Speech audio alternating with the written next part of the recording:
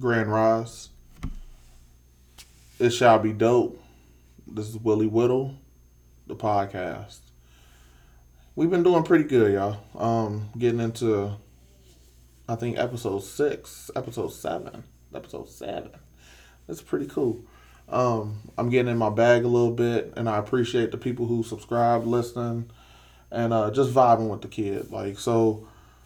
Um, let's get into it. Uh, Today, I want to talk a little bit about the dirty work. The dirty work of being a parent, the dirty work of being a dad, the dirty work of being a man. Um, there's a lot that goes into what builds up what we have in our household, and trying to be strong all the time. And as we like to say, like, this is just doing the dirty work, which a song by Graph, which I am hooked on right now, is somebody got to do the dirty work. Somebody got to do the dirty work. We can't all make music for the clubs, love. Somebody got to do the dirty work. So somebody got to stay back and do the dirty work. And I think that's how dads feel sometimes when we have to actually stay back and do the dirty work. And sometimes it's not a glamorous job. It's not uh, the most rewarding thing. But I tell you what, for me being a leader for so many years in my career, and being a father for 20 years, going on 21 years, multiple capacities and stuff, there's been many times where being a father and being a real good father at that, like, it just takes me to a different level. It's been my motivation and my push to drive to get us to a different place. And if I got to get my hands dirty in that kind of business, then so be it. And I want to bring up a quote that I heard earlier to kick things off a little bit. Now, this quote is going to set a tone, so stick with me as I read it. But from the grand encyclopedia of Instagram, right? So first step in being a man is ignoring the hunger, because you're gonna be hungry. You're gonna be starved. You're gonna be starved of attention, starved of affirmation, starved of being loved, starved of being told that you are enough. Step two, being a man, you have to be comfortable with replaceability. You are only as good as you are useful. You're only as valuable as you are needed by others. So if there ever came a day where you fail to provide everyone with a smiling face, don't be surprised when they say all men do is take up space.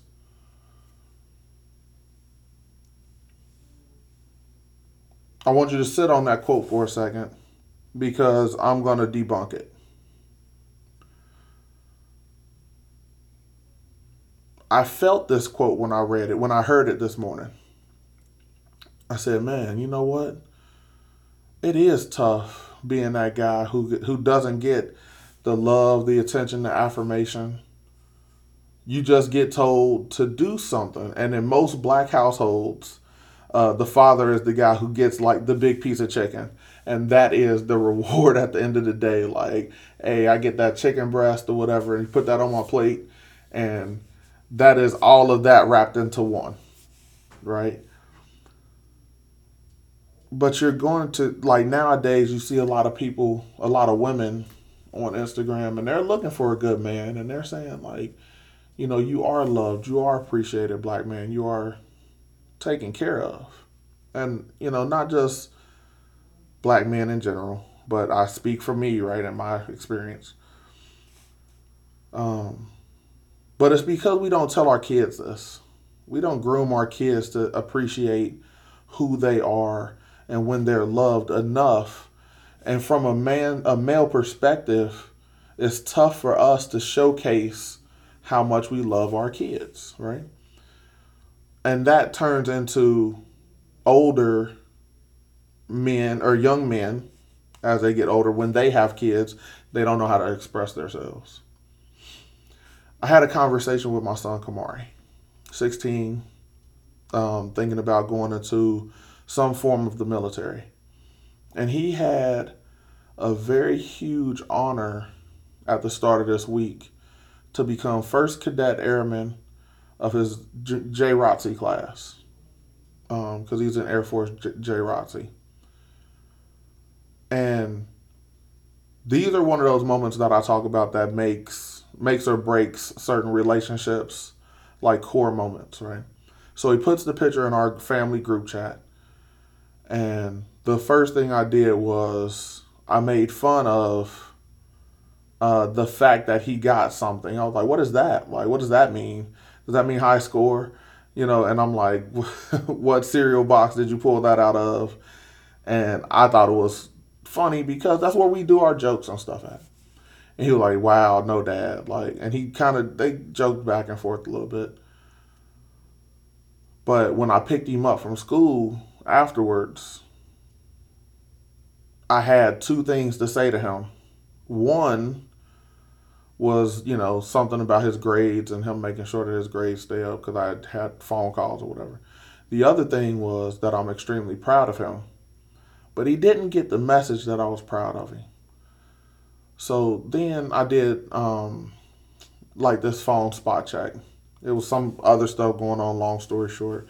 I did this phone spot check. And I didn't care about none of the content that was in his phone, but I did run across something that he was telling one of his friends. And he said, "I don't think that my dad's proud of me." That hurt. That hurt. Because I couldn't be more proud of him. I couldn't be. And I sat him down and I said, "I don't care nothing about all this other stuff that you was talking about in your phone. Like, it's just normal 16-year-old kid stuff, to be honest." But I said, "You really don't think that I'm proud of you, man? Like, I literally am your biggest cheerleader, and I'm sorry that you don't feel that from me. That's a problem. You're going to feel more of that from me. Like, I'm going to express myself to you more, let you know that I love you and I appreciate you. And as a matter of fact, I've been watching you more than anybody else. I feel like once you crack that potential, you'll be somebody amazing. I cannot wait to see you blossom." And that right there is what he was looking for. He was looking for that affirmation, that positive feedback that only I was able to give him. And fellas, when we get to that point, we got to step up to the plate and say, "I'm going to give that feedback, and no one can stop me because it's my feedback to give." That's a powerful situation to be in. So we do get starved of attention. We do get starved of affirmation, but we started it. Like, we're the people who put this starvation bug inside of us from before us, like our fathers. My dad is he's a huge guy in wanting us to be together, wanting us to, love each other in a family sense. But I didn't realize that for quite some time. And my dad has dropped some gems on me recently. And I say recent, but within the last couple of years or so, that, I wish I would have got a lot more of that when I was younger, right? When he was standing there watching us play baseball and everything, and he was actually, first base coach rooting for us and everything. I didn't think about it then. But then he wasn't just coaching; he was my biggest fan, right? So we don't see that, and we take that for granted as we become men. So understand that we are enough, and sometimes the men in our lives have to be the ones who tell you that you're enough. The other thing is being comfortable with being replaced. You can't replace me. You can't replace me, because I got this from Caroline Wanga. If you don't know her, she's dope. I think I talked about her in another pod, but she's dope. Vice president, if I'm not mistaken, of diversity and some other thing I can't remember. I apologize, Caroline, if you ever hear this. I'm sorry. Um, but she's vice president of Target and diversity and whatnot. And she said, "You are who you are, where you are. If you can't be who you are, where you are, go somewhere where you can be who you are." That's dope. You can't replace me. I'm dope. I'm dynamic.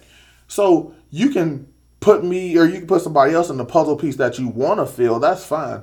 But me personally, I'm irreplaceable. So I can go make more of an impact somewhere else, understanding the power that I have inside of me.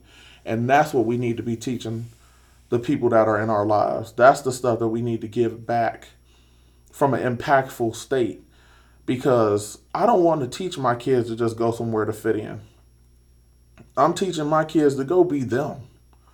Hey, you could learn this, learn that, and then boom, you can become this dynamic person that changes the game for wherever you're at. You don't have to be that puzzle piece. But I do agree with this. If you fail to provide everyone with a smiling face, don't be surprised if they say all you do is take up space, because you're not going to make everybody happy in the world. There's no possible way you can make everybody happy. If you do that, you're not moving in your own purpose. So we have to show discipline. Show discipline. That's a Nas and Jadakiss song, by the way. So if you didn't think I was sticking to my hip hop bag, it's a Nas and Jadakiss song. Show discipline. Check it out. It's kind of a throwback, but it's one of my favorites. And we got to show discipline. We got to. Like, we have to stay strong, stay diligent in our purpose to teach the people who we can reach out to that they worth something. They're worth it. And we as older men have to know that we're worth it too. Like, we're worth the time that we have, the effort that we put in, the love that we can give. Is valuable. It makes sense. It's impactful. It's going to change somebody's life. We have to be the spark. We got to be the spark that strikes the match that may ignite a bonfire in somebody's life. Because if you try to control a room with what you think you know, and you're not showing that discipline, then you won't be able to do it the right way. One of the things that I took from one of my not really one of my favorites, but one of my favorite bars from French Montana. I say the 21st century poet French Montana once said, "If you try to control what's out of your control, it'll control you." Now, French don't drop a whole bunch of bars, but to me, that's a bar. If you try to control what's out of your control, it'll control you. Come on, man. Like, you hear it. You can only control what you can control. If stuff's out of your control, you got to let it go. You got to let it go. And then you can't control if somebody else sees you and they're surprised that they think that you're taking up space. I don't care. I'm not trying to fit your puzzle piece. I'm not trying to be valuable for you. I'm being valuable for me, because where I go, my value reigns supreme. So just remember that. Like, as we talk to our young kings and young queens that's coming up in the world, and your sons, your daughters, you see, I like to call my kids my seeds, but that's neither here nor there. As I water my seeds and I tell them, like, listen, y'all are dope. Continue to be dope at what you do. They literally have to feel that coming from me. And when they go to other people, if they don't feel that, then they know the difference. Hey, I didn't feel that. I didn't feel the vibe off of them like that. Well, what did you learn? And what you gonna do? Right? And after we had that conversation, they make a move.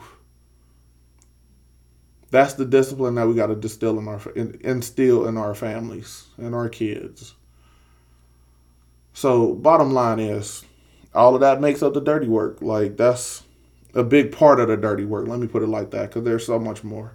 But the other dirty work is the day-to-day stuff, the driving, the transit, the, hey, I got to teach you this, I got to teach you that. Hey, you got to learn how to drive, and then I got to do this grocery shopping, and boom, boom, boom. That's all part of the package. But the real dirty work lies in what we give the people that interact with us on a daily basis. And we give them a piece of us every day. So we really want to be aware of making sure that our dirty work is on point. So show that discipline. Don't control stuff that's out of your control, and continue to do the dirty work. This is Willie Whittle. As I always say, as long as we follow our mission to peace, if we do it with love, it shall be dope. Thank y'all. Till next time.